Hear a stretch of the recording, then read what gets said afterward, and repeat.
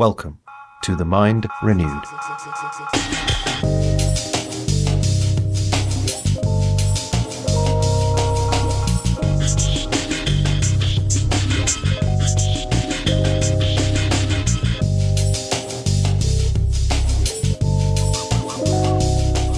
They're so worried that they've got to take over down here the direction of where it's going and get a one world system together, get rid of nationalities, to get one government, one religion, so we won't have war.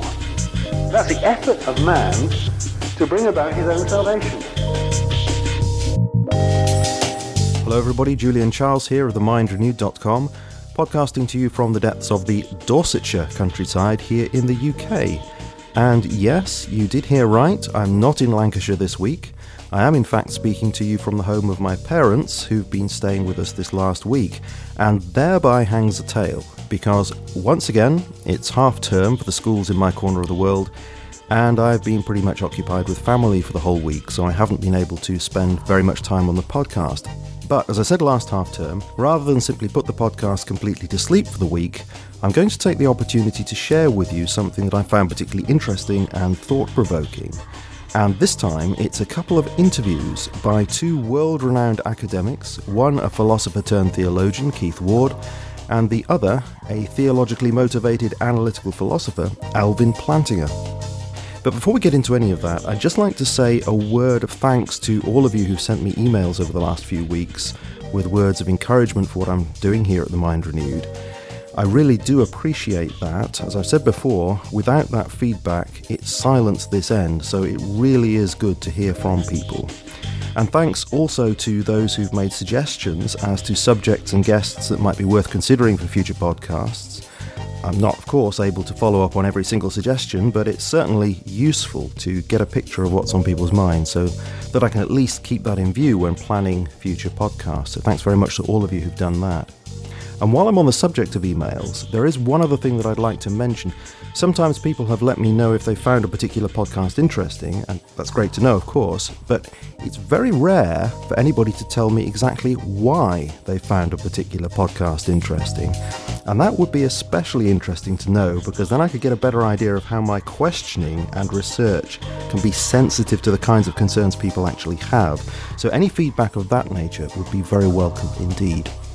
So that's all I wanted to say about that. Let's get on with the substance of the podcast itself. Podcast number 27, two classic interviews on God, atheism, science and belief. Now these two interviews came to my attention about 3 years ago when I was trying to find audio by the recently deceased New Testament historian Martin Hengel. And I came across an excellent interview conducted by Dr. John Dixon of the Centre for Public Christianity, based in Australia, or CPX as it's also known. Now I actually wanted to include that Martin Hengel interview in this podcast, because so far as I'm aware, there's nothing else of him out there on the net, and it's a fascinating interview in many ways. But unfortunately, I think due to his age, and the fact that his English isn't especially fluent, I didn't think that would actually work very well in the podcast, so I did decide against that.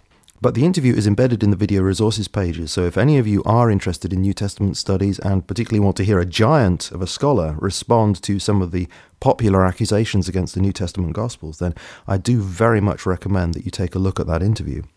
But to return to what I was saying, while I was looking for that, I came across these other two interviews, which I thought were themselves very interesting in a number of ways. And they're both essentially responses to the so-called new atheists, in particular Richard Dawkins and his book The God Delusion. But they're not just that. There are also many other questions that are brought up in those interviews as well, such as, just for example, does science ultimately point towards the existence of God? Is naturalistic philosophy irrational? Does evolution necessarily conflict with belief in God? Is it rational to believe in God without arguments for God's existence? Is the idea of the multiverse as good an explanation of reality as God? And lots of other interesting things as well. And the first interview is with the UK theologian Keith Ward, who was Regius Professor of Divinity at Oxford University, he's now retired, who is interviewed by Dr. John Dixon of CPX. And although I don't agree with Keith Ward on a number of theological matters, I nevertheless do think that he has many, many excellent things to say in this particular interview.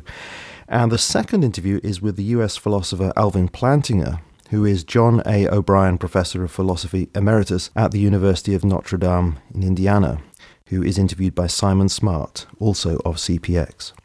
And just before we plunge into these, I do need to say one thing. As you listen, you might think that I've presented these in a rather strange way, because the interviews are split up into segments with music in between. And the reason for that is that although the Centre for Public Christianity has very kindly given me permission to use their materials, in order to comply with the terms of their license, I have had to preserve the interviews in their original form, which means that I do have to leave in the slightly cheesy music between the segments. So I do apologise for that, but it depends on your perspective. I mean, in the right mood, I might even think that has a charm of its own. Anyway, you decide. So without further ado, I hand over to Dr. John Dickson to introduce the first interview with Keith Ward.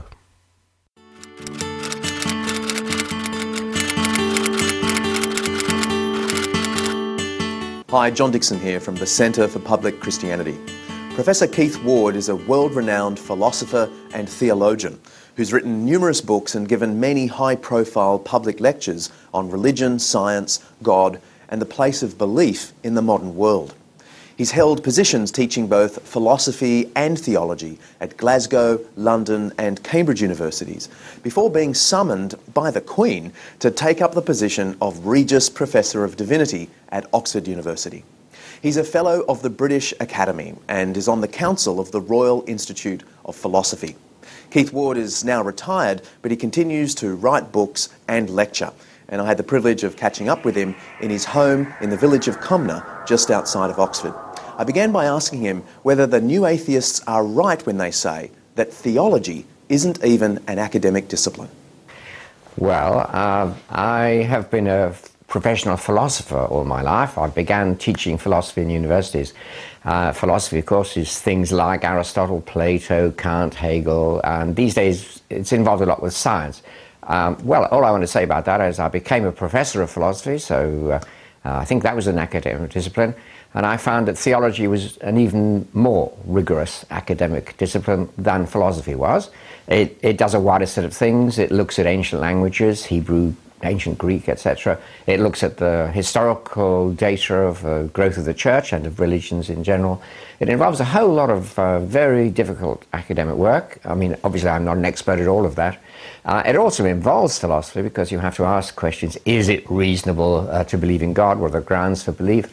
And then it involves historical questions. In fact, I found as a subject, it's a much more interesting subject, I have to say, than philosophy, because it involves a wider range of disciplines: literature, history, languages, textual studies, and philosophy. So I think theology is actually one of the best academic disciplines among the humanities. Am I right in thinking you started out teaching philosophy at Glasgow, and in those days you were more influenced by atheist writers than Christian theologians? I think that's true. That was the early 1960s, and I think a lot of influential philosophers then were atheists. Not all of them, but people like Freddie Eyre, Gilbert Ryle, they taught me. And atheism was the fashionable thing to think, and people thought, oh, the arguments for God don't work, etc. It wasn't as vitriolic as the new atheists are today. It was just rather dismissive. So, yes, I fell for the party line, and for me, atheism was unthinking, unquestioning faith. Of course, there's a new wave of atheist confidence and publishing.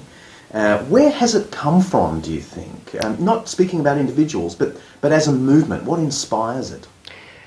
I think the hidden agenda is anti-Islam after 9/11, and that they don't want to get shot, and so they attack religion as such. I think that accounts for the vitriol. Otherwise, the vitriol is very hard to account for. I mean, the claims that they make, like religion is responsible for most of the violence in the world, those claims are simply historically false, and every historian knows they're false. But they're latching onto a particular phase in world politics without exploring the real reasons, why Islamicists feel anti-Western. I mean, goodness, I feel anti-Western sometimes when you look at the policies we're asked to support. So they're mixing up politics and religion, I think, and using it as an attack on certain forms of religion.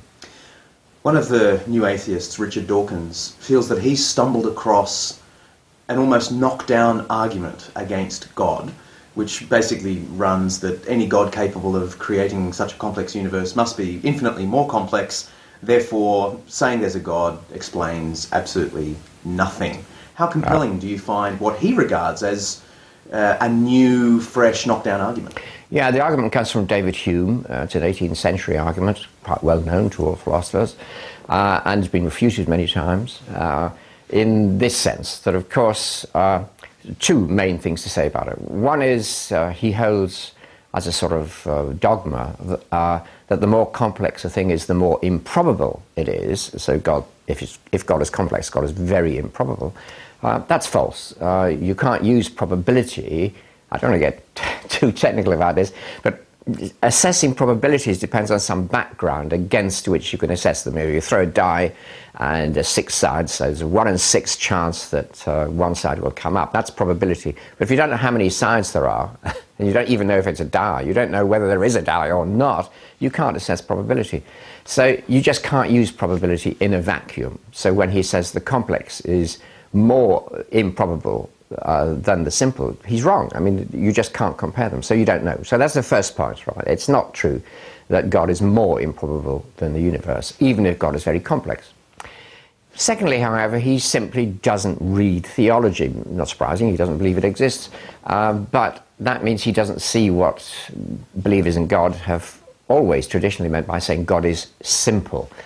When a believer says God is simple, what we mean is, well, things in this world are complex. They're made up of bits. You stick the bits together and you get an object. Okay, God is not made up of bits. There are not bits of God that you stick together and get God.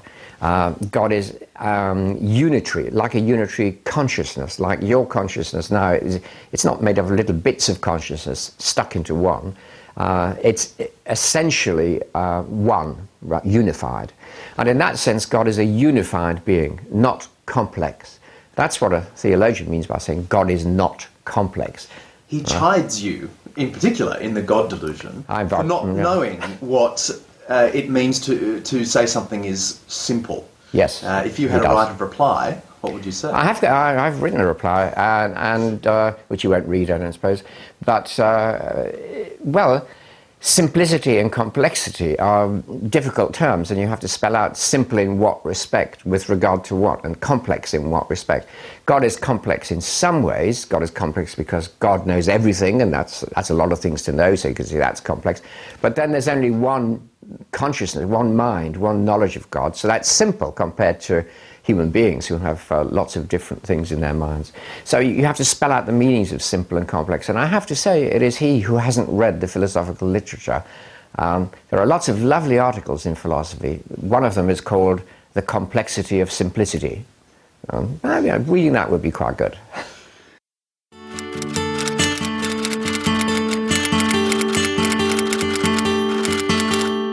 Dawkins demolishes all of the classical arguments for God's existence in a matter of a few pages.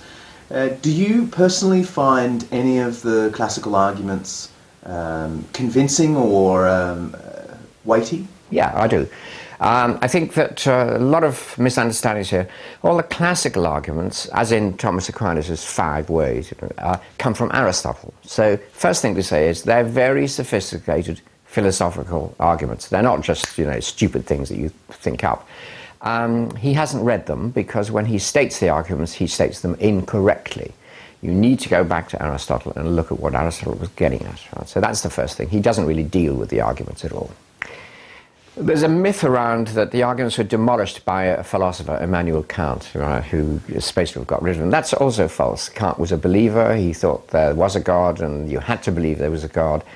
He objected to the arguments for God being strict proofs, that is to say, premises which you couldn't deny, leading to conclusions which follow deductively. Kant is right, so the arguments are not like that, but whoever thought they were, Aristotle certainly didn't. So there's a lot of misunderstanding. And am I right in thinking even Aquinas didn't present them as knockdown proofs that have to take you to God? No. They're more about faith reasoning out its views. Yeah.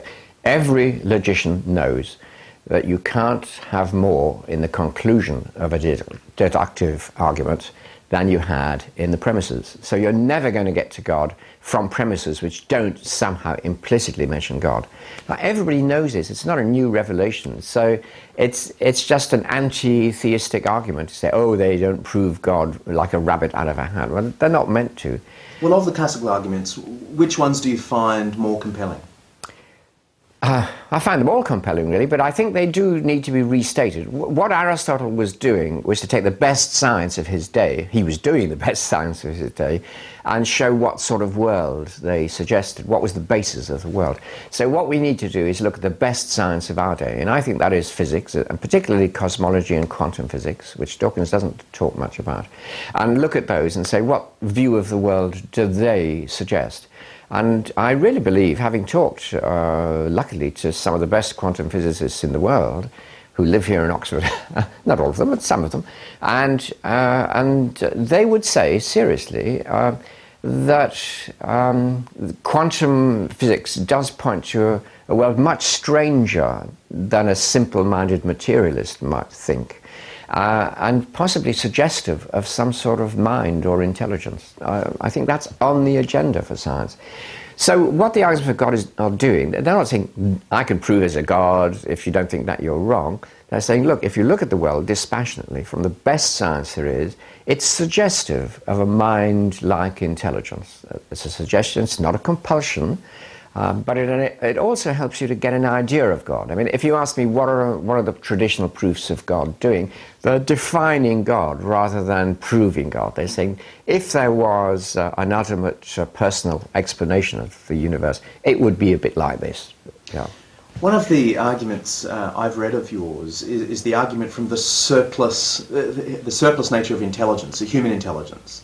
We have far more intelligence than we need simply to survive. Could you unpack that for me, the argument from the surplus intelligence? Well, it's an argument from just the existence of consciousness. I mean, if you're just saying that things evolve, become adaptive in human life because they help you to survive, consciousness isn't actually necessary for that. I mean, there's no reason why you should be aware of something. Ants, which I take it aren't aware, I hope I don't offend anybody by saying that, ants aren't conscious, but they survive all right, and they respond to stimuli. You can do this. I'm told you can even drive a car without being conscious. There is a question, why consciousness? Why that sensitivity? Why that feeling, that appreciation of beauty, and that intelligence where you work things out, you do higher mathematics, you try to understand the laws of the universe? That doesn't seem to be an evolutionary adaptation that would, it's very hard to, I'm not saying it must have been God, I'm just saying it's difficult to see this as required for survival. One of the other things you've insisted upon, with many others, is that there's no tension between full-blown evolutionary theory and belief in a creator God. Could you explain why there is no tension? Well, I think creation, the Christian doctrine of creation, is that the whole of space and time, whatever it's like and however long it takes, depends on one perfect, beautiful, intelligent God, on a reality beyond space and time. So it's not really about how things began or how they got here. That's the detail. It's just about the dependence of everything on God. Well, obviously you can believe in creation whether or not evolution happened. It's irrelevant. I mean, if evolution happened, if things got more complicated from being more simple, you say, well, yeah, but the whole process depends on God anyway. So I don't even see a tension between the two. If there are multiple millions of universes, then the chances of intelligent life emerging in one of them presumably increases, so some of the atheists are saying. Therefore, we don't need any God. We just posit multiple universes instead. Yeah. I like that argument. I think it's very good. St. Augustine thought of it first. But he didn't have the bit about we don't need God. He just said probably God would create a number of universes. So it's not again, it's not as new a thought as people might think. I think it's a very interesting theory. But if you compare two possibilities, one, you've got millions and millions of universes, all of them different, and all of them containing every possible sort of thing. I don't know who arranges that, but just suppose you have all those millions of universes, compared with one God who creates one universe because God chooses to do so. And you say, which is the simpler theory? Which is the more elegant theory? Which is the more plausible theory? I think it's God every time, 20 billion universes, all at random, spawned from nothing, or God who chooses a universe because it is good. I think the God hypothesis is really a very compelling one. Even Richard Dawkins acknowledges the possibility of deism. In a throwaway line, he says, we can all trivially accept Einstein's impersonal mind behind the universe. Well, if I can put it like this, I think that's putting it the wrong way around. I think that, in fact, religion is based on personal apprehension of a spiritual reality of great beauty. And that's where religion starts. And where all these arguments go wrong is in thinking God is just a theory about to explain the universe. That's not true. I mean, anybody who's got a serious belief in God would claim that they, or somebody they know, or somebody at least they've heard of, has had a real personal experience of a spiritual reality. So that's where it starts. Then the question is, does the world as science looks at it fit with my apprehension of God, or do I just have to put my apprehension as a delusion, it doesn't fit at all? That's the question. And I think when you're looking at science and the scientific view of the world, you have to ask, well, how does that affect my picture of this being that I take myself to have a personal apprehension of? So, and that's where I think science comes in and says, actually, there's a very good explanation of the universe in terms of such a personal reality. But you're not starting there, so deism is not the starting point. You might be forced into deism. I wouldn't feel forced into deism by having difficulties about where is God at work or something. But the fact is, most of us who believe in God start from personal experience. And that's not deistic because it's an interactive and very personal relationship. The question is it reasonable in the scientific worldview? That's the question.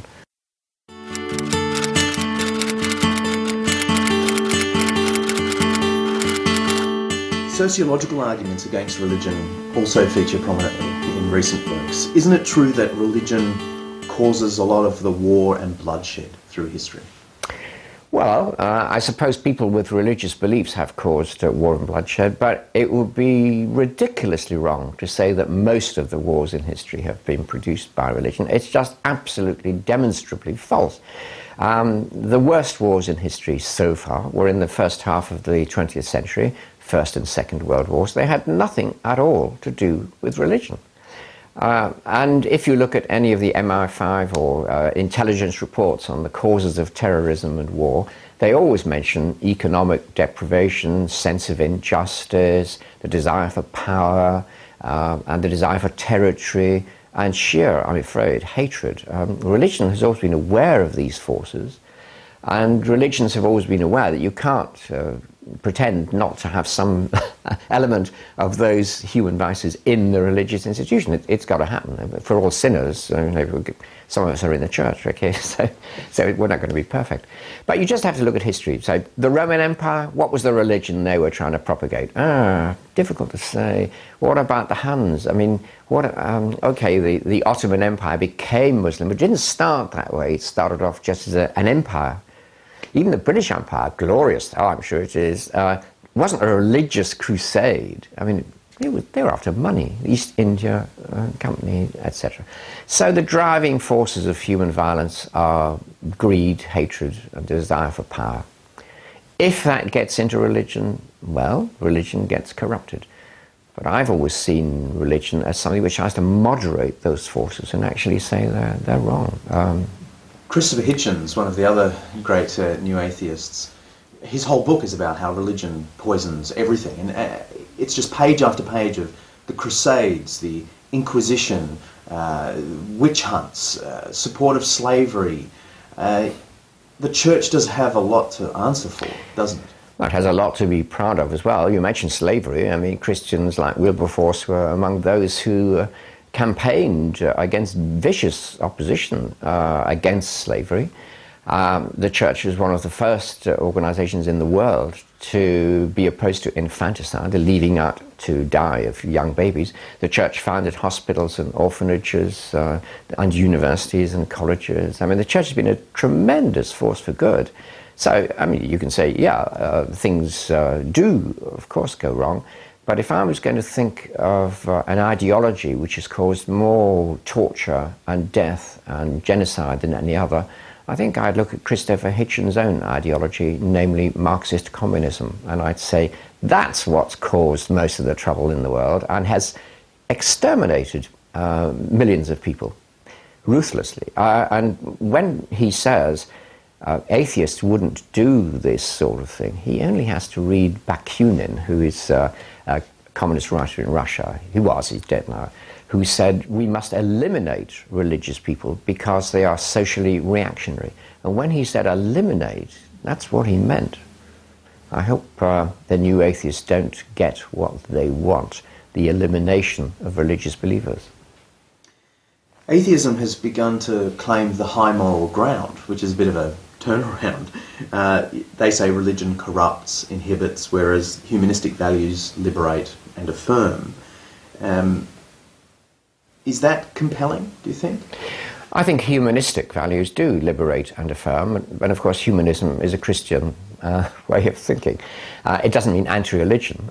Erasmus, the great Catholic thinker, was a humanist, and humanism in its origins in Europe was a movement for seeking the fulfillment of the human. And for goodness sake, if God creates humans, doesn't God create humans to be fulfilled? Yes, for humans to flourish and for human values like truth and the pursuit of beauty, the pursuit of knowledge, for those things to flourish. If that's humanism, then of course it's a Christian virtue. So nothing wrong with that. When it turns into hatred of religion or hatred of anything, there's something wrong with that. Because the big thing in our culture now is not that humanism has won and religion has finished, it's that humanism has been finished off by something much more dangerous, which is the view that humans are not important, and that human values aren't important, and that there aren't any values there at all. And that's a much more dangerous view, and that's the totally atheistic view. Humanism is dead. You've said that a morality which depends on religious belief is more reasonable than a morality that doesn't. How so? Well, because I think that when somebody...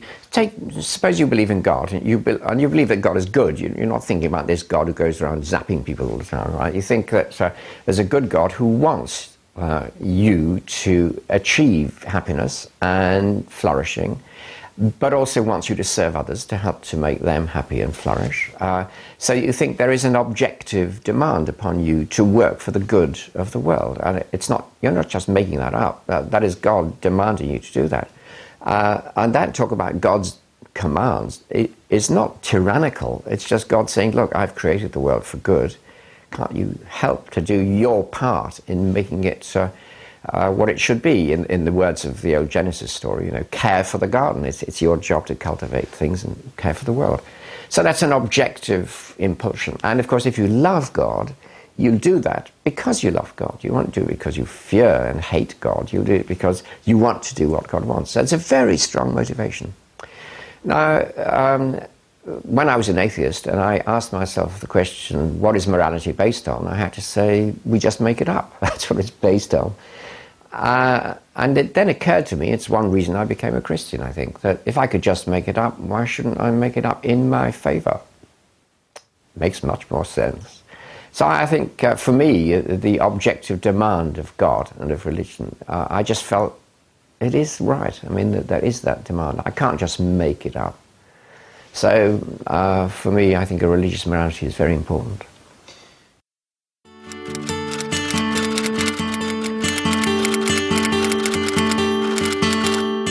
You've alluded to a move from atheism to Christian belief. Can I ask you briefly what what moved you toward that, the narrative of that?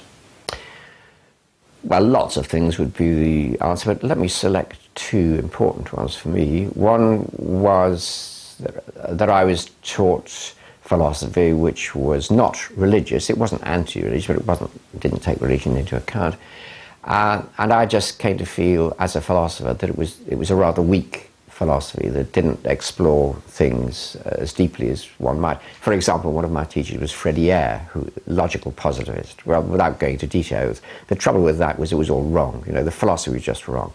In the same way, I think materialism is a very shallow philosophy. And so one was a philosophical thing. I just didn't think. I looked at the history of philosophy. Most great philosophers, almost all, have thought that there are very good reasons for thinking there is a God. And I became gradually convinced that most great philosophers had been right. But the other thing was I was actually converted, so there you are. And I did have an experience of Christ coming into my life as a personal and fulfilling and liberating presence. So it was always good. None of this bad stuff about repressing me somehow. And that was important. So the two halves went together for me. Can we return finally to the new atheism? Is the new atheism having an influence on academic philosophy?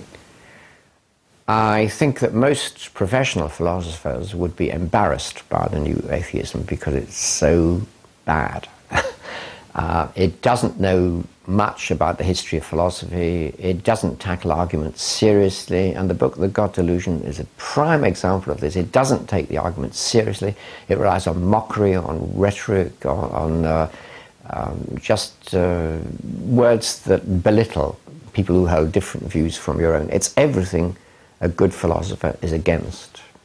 So I think philosophers, I've asked a lot of my colleagues in philosophy who teach professionally, why don't you write a philosophical response to this stuff? And they say it's not worth it. Well, I've taken the challenge on and tried to do it. But so it's not influential in the strictly academic world. So the second part of the question is, do you think what we're witnessing is the final scream of a dying breed? Or do you actually think we're seeing a renaissance of unbelief, of deep dogmatic skepticism? I'm not a sociologist, and I find it difficult to answer that question. But certainly in the society in which I was brought up, after the two world wars in Europe, I think there was a definite rejection of institutionalized religion. Not because religion had caused the wars, it was nothing like that. It was just the thought, so many people dead and such a useless conflict. I just generally thought the whole thing seems to be a pointless mess. And then there was, in Britain anyway, take England in particular, a feeling of guilt about the empire. This has been a great empire. We're all proud of it. The flags flew in the churches. You don't see that very much now, and people don't know how to take that. And so there's a loss of social confidence, and of course the Christian religion is bound up with that because that was part of the establishment. So a large anti-establishment feeling. And then for other reasons, the nonconformist churches in England have collapsed. I find that very, very sad indeed, but they're just not appealing to people anymore. So it's a social mood. It's got nothing to do really with intellectual arguments, this. It's a condition of our culture where Big Brother on television is the thing that attracts people, and that's rude, sexually explicit, invites people to express things without any reserve, And if you compare that with singing hymns in church on a Sunday, you see there's a mismatch. There's a cultural mismatch. So what will happen next, I have no idea. But Are you saying the new atheism is the Big Brother of philosophy? Yes, I think it is. I think it is, exactly. And it works. It's a celebrity culture. And so you don't worry about the arguments. The worse they are, the better, because they're fun, But it's the people, it's the names, And they're famous because they're famous, and that's why they're famous. I think that's what it is. And I would put this question, you see, there's some very good philosophers in Britain, very good philosophers. I challenge anybody who's watching this to name one of them. And I don't believe anybody could do it. And that is a measure of the gulf between what happens in academic circles and what people think is good argument. It's true in physics too, actually. I mean, I know people could name one or two physicists, but if you ask them, well, just tell me who most physicists would regard as the top physicist, they wouldn't know the name. Now, I'm not trying to be arrogant about it. I'm just saying there's a huge gulf between how the media presents things and who are taken to be experts on this, that, or the other, and what, in the subjects themselves, you think these are the cutting-edge disciplines, and these are the people who are at the cutting edge. And that's another cultural sign of a sort of, I don't know, where celebrity becomes more important than truth. And rhetoric is more important than truth. So what will happen, I don't know. But I think you only have to say, well, I'll try and make truth a bit more important. The great irony is that people like Dawkins say they are reasonable and truthful. Read the books, read The God Delusion. There have been few more irrational books than that, which are written in a tone of vitriolic rhetoric, not reason. And a mark of reason is you take your opponent's arguments seriously. You consider them, you look at all sides of the question, and you come to a balanced conclusion.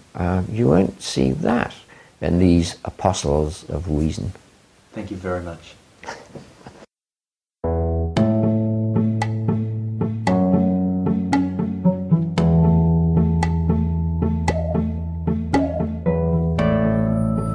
Alvin Plantinga is a leading American philosopher from the University of Notre Dame, where he is something of an institution, having been there since 1982. He is especially well known for his work in the philosophy of religion, and it's fair to say that Plantinga is one of the key reasons why we're experiencing a renaissance of interest in a philosophical defence of Christianity. His argument, made in the 1970s, that established that there is no logical inconsistency in believing in an all-powerful, loving God, despite the reality of suffering, was something of a turning point in philosophy. Plantinga has written numerous books, and people write books about him and his work. I was fortunate enough to meet him at Notre Dame, where we talked about God, Richard Dawkins, and personal faith. I began by asking him why he believes there is a God. In my case, it's like asking, well, why do you believe there are other people? Or why do you believe there is a past? I can't give a proof that there's been a past or a proof that there are other people. Just as I don't think the traditional arguments for God's existence, I don't think they are all that powerful, although they do have some force. But it just seems to me right. It seems to me that there really is such a person. When I contemplate, when I think about, or say when I look at the mountains, when I look at the treetops in my backyard, when I go to church, when I read the Bible, on many other occasions, I just find myself convinced that there is such a person as God. So there's a very deep sense of a personal experience of that reality for you. Yeah, it's more like a personal experience than it is like an argument or like a philosophical proof or something of that sort. There are plenty of increasingly wealthy authors who are willing to argue against God's existence. Do you see this as a last gasp of intellectual skepticism, or is it the renaissance of unbelief? I don't think it's the last gasp of anything. Unbelief has been with us since the days of the Old Testament. The psalmist says, "The fool hath said in his heart, there is no God." So apparently there was atheism then, and there's been atheism, I guess, ever since. Of course, it rises and falls, and more or fewer people are involved in it. It's different in different parts of the world. So I don't think it's the last gasp of anything. I don't know if it's much of a renewal of anything either. It seems to me that current versions of atheism, a la the four horsemen of atheism, Dennett and Dawkins and Hitchens and Harris and Sam Harris, it seems to me their arguments are somewhat inferior to those of atheists maybe 50, 60 years ago. You've argued that naturalism cannot be rationally believed. A novel argument, I guess, for some, but why can't it? Well, that's it's sort of a complicated argument, but the basic idea is if you are a naturalist, you'll also be a materialist about human beings. You'll think human beings are material objects, that there isn't any immaterial soul or self or person or ego. And you'll think that a belief is something like a structure of neurons in your nervous system or in the brain and the like, which will have two kinds of properties. The belief will have neurophysiological properties, and in virtue of having those, it can cause behavior of various kinds. And but the belief will also have a content property. It'll be the belief that P for some proposition P. Well, now what evolution is interested in is adaptive behavior. It doesn't, as such, give a hoot about what you believe. I mean, all it cares about, it rewards adaptive behavior and punishes maladaptive behavior. So evolution will modify those neurophysiological properties in the direction of greater adaptiveness, so that they'll cause adaptive action more frequently, let's say. But it doesn't follow that it in any way modifies belief in the direction of truth. Evolution doesn't care about true belief. Imagine a frog sitting on a lily pond. Its tongue flicks out, it captures a fly, and there have to be various indicators in the frog indicating just how far away the fly is, what its velocity is, and the like of that. And these have to cause the right action, namely the tongue flicking out and capturing the fly. Maybe the frog's got beliefs too, but it doesn't matter what they are. They're just as likely to be false as to be true. The same, I would say, goes more generally. If you accept naturalism and materialism, that combination, then it seems to me you're going to have to you'll have to take it that for any particular belief, the probability that it's true is about a half. It could as likely be true as false. All you really know is that the creatures in question have evolved so that they act adaptively. They behave adaptively, but it doesn't matter what beliefs they've got are. And if that's the case, then the probability that one's beliefs are reliable will be low. Given naturalism and evolution, that probability is low. So there's a sense of not being able to trust your own cognitive thoughts. Your own cognitive faculties, right. But why, some might say, well, why should I trust my cognitive faculties that point me towards belief as well? Well, what I say is, if you don't believe in God, or if you are a naturalist and you also accept evolution, then you've got a reason not to think your faculties are reliable. If you're not like that, if you just, like everybody, just take it for granted that your faculties are reliable, that seems to me perfectly sensible. But if you combine that with thinking, accepting naturalism and evolution, then that combination isn't sensible. That's the thought.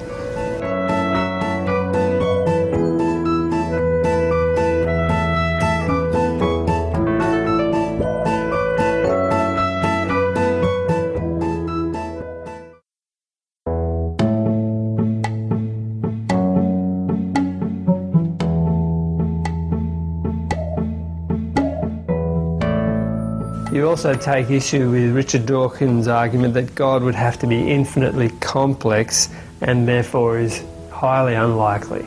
Dawkins himself defines complex like this. He says a thing is complex if it has lots and lots of parts that are put together in a way that's unlikely just by chance. But of course, God isn't a being that's got parts. God is supposed to be a spirit. God doesn't have any parts.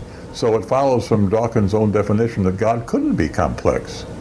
So, I mean, it seems to me he's really sort of fallen off the boat at that point.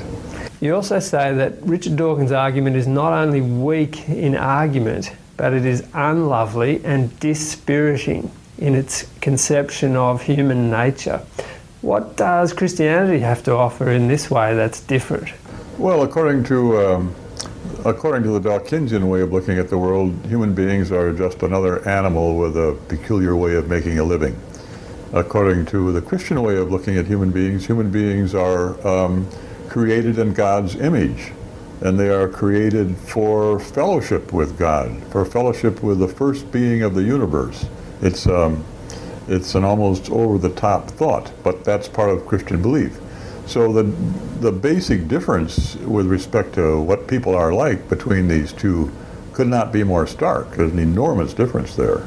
It's an important one for people to understand, perhaps, as they assess the implications of different systems of belief, isn't it? Yeah. And I mean, for example, most people take morality really seriously. This, of course, fits in extremely well with Christian belief or any kind of theistic belief, Judaism or Islam too, but it doesn't fit with naturalism. I mean, where does this sort of moral requirement, where could that come from if naturalism, Dawkinsian naturalism, were true? Do you find the fine-tuning argument a compelling one, the fine-tuning argument for God's existence? These arguments, the problem with these arguments is they get very complicated. And I'm inclined to think there's something to the fine-tuning argument, but there are responses to it too, you know. I mean, so the idea is, well, the cosmological constants like the speed of light, the strong nuclear force and the weak nuclear force and so on, they have to be very finely tuned in order for life of our sort to be possible. And they are. And it looks like that's more likely given theism. God would want, in creating the world, would create it in such a way, of course, that he could have human beings than on chance. And I guess I'm inclined to think that's correct. But then there are various responses. For example, maybe there just are an enormous number of universes, all with the constants tuned in all different ways, you know, so that every possible combination shows up somewhere. Well, then there certainly would be one like this, and doesn't that blunt the argument? Hard to prove that one, of course. It's very hard to prove it, but it's just it's a maybe, you know. As a response to the fine-tuning argument, the person says, maybe that. Well, I don't quite know what to make of that. I don't think it's a very strong response. But even if the fine-tuning argument is of some strength, it's not strong enough to support the kind of belief that Christians actually have in God. I mean, that's much more, not just, it's more likely than not that there is such a person, but there really is. And it involves more like a personal sort of relationship than just a result of an argument. There's a richness to it that goes beyond those sorts of arguments. Right.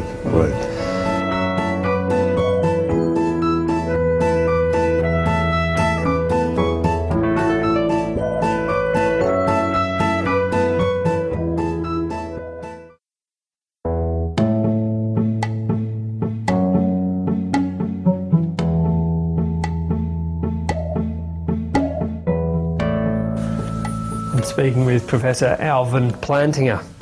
You've talked a lot about proven faith versus reliable or warranted faith. What did you mean by that? Some people think that in order to be warranted in believing in God, you've got to be able to prove God's existence. You've got to have an argument.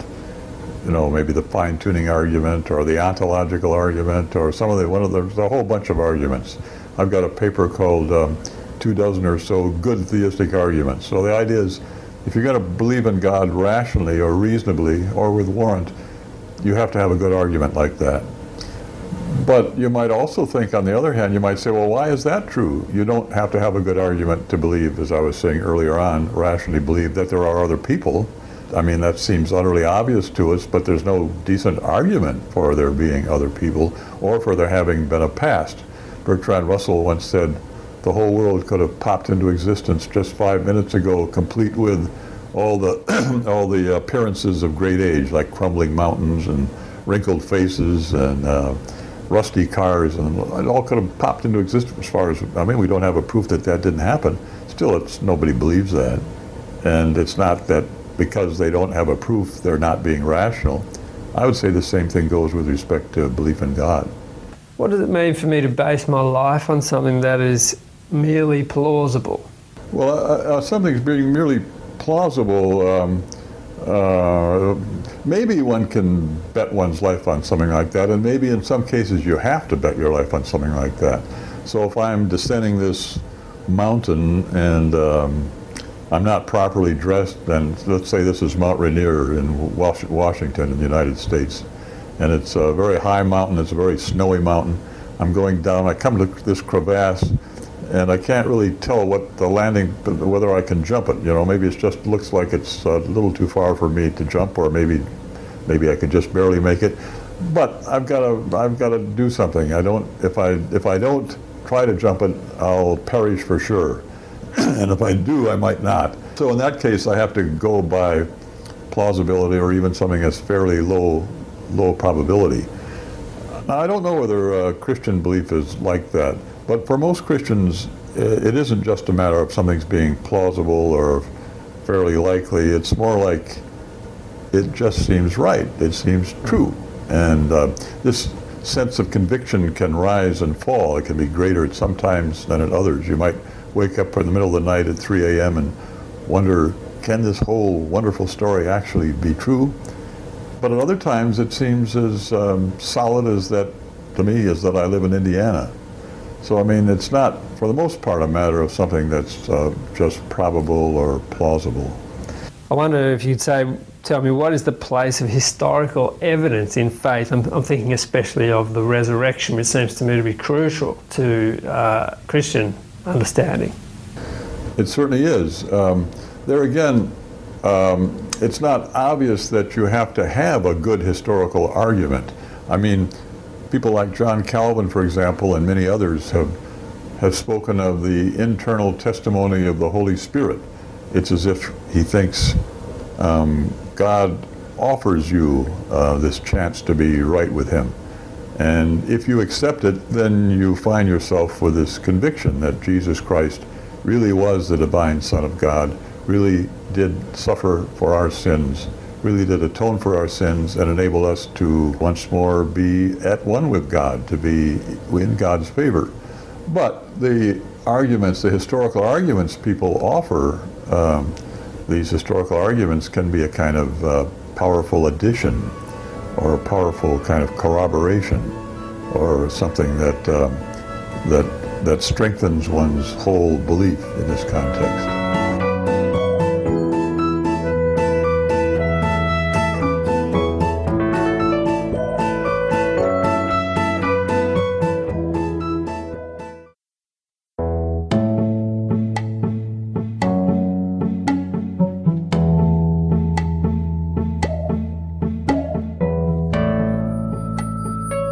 I'm speaking with Professor Alvin Plantinga.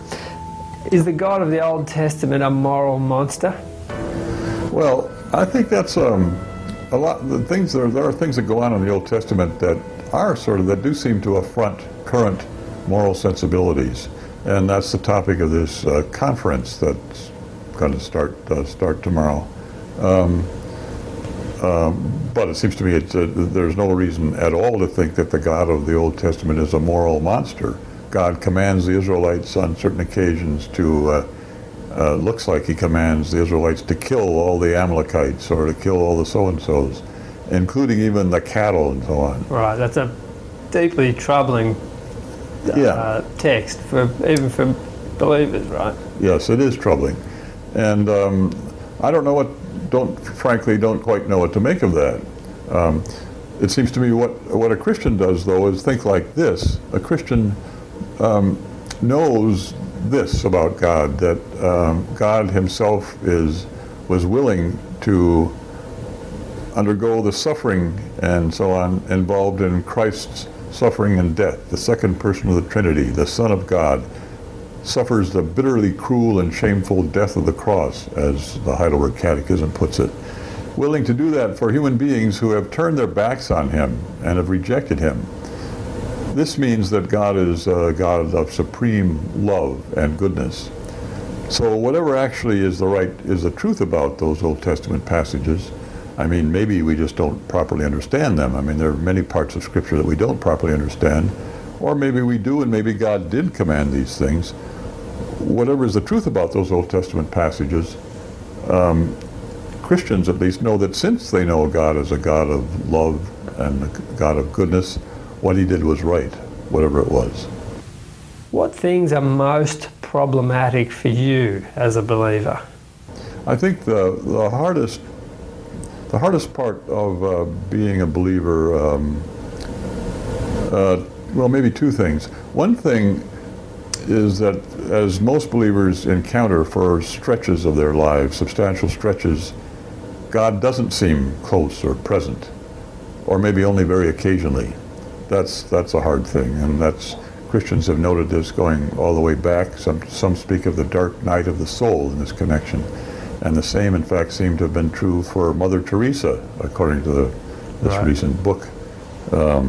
That's one thing, and the other is it's the suffering and evil that the world contains. warfare and every day you read the paper, another terrible thing happens. Some little girl gets kidnapped and raped, it's just one thing after another, and it's been one thing after another for as long as we know. Human history is a history of suffering and pain and often wickedness. Well, why does God permit that? That's not so clear. That's a difficult question. Christianity does have this resource along those lines, namely that God Himself is willing to enter into the suffering and pain that goes on in our world. The second person of the Trinity suffers the death on the cross. The first person suffers His Son's being humiliated and crucified and suffering in that fashion. So we may not know why God permits all this evil, but at least He's not sort of aloof and standing above it all and making us suffer for His wonderful ends, when even we don't have any idea really what they are. At least we know this: He Himself is willing to get involved in our suffering. I wonder, as you look back over your life, what is it about Christianity that has sustained you? You talked about the fact that sometimes Christians experience long periods where they feel perhaps distanced from God, but have you felt the presence of God in your own life? Yes, I have, yeah. Not as often as I would like to have, and at different periods of my life to different degrees, but I have often. For example, one time many years ago when I was a young man and in love with mountains and mountaineering, I couldn't get anybody else to go with me because it was the weather was terrible, and I went hiking alone off trail in the North Cascades, which are extremely rugged mountains in western Washington in the U.S. And it started raining, and then the rain changed to snow, and then I got lost. The fog rolled in. I couldn't see the peaks, so I couldn't navigate by the peaks. My map turned to mush. I hadn't got it in a proper map case because I'd just gotten out to the mountains, and so I was really lost. I was out overnight, and I was in an area where the statistics on people who were lost alone were not at all encouraging, and I felt God's presence just palpably. I didn't know what His plans were for me, and I wasn't sure I liked what I thought His plans might be, but His presence was just sort of, you could feel it. This has happened to me on more than one occasion, this sort of thing. And one final question. What longings of the human heart does Jesus most answer? Well, I think one longing that we human beings actually do have, and it manifests itself in different ways in different people, is something like a desire for God, a desire for connection with God, a desire for knowing God. The Psalms are full of this, but people all over the world, people that have never heard anything about Christianity or even really about theism, display a similar kind of a longing, a wanting to be at one with God or to fit with God. Maybe you'll think of this in various ways, but that's a deep human longing. And of course, that's what's offered by Christian belief, by Christianity. If you accept Jesus as your Savior, then you are once more right with God, and then there's, in a certain respect, there's nothing that can go wrong. You can get shot, you can fall off a mountain, you get run over by a truck, but there's nothing that can go ultimately wrong. You are then, in a way you might say, safe, utterly safe. Well, Alvin Plantinga, it's been an absolute pleasure talking with you. Okay.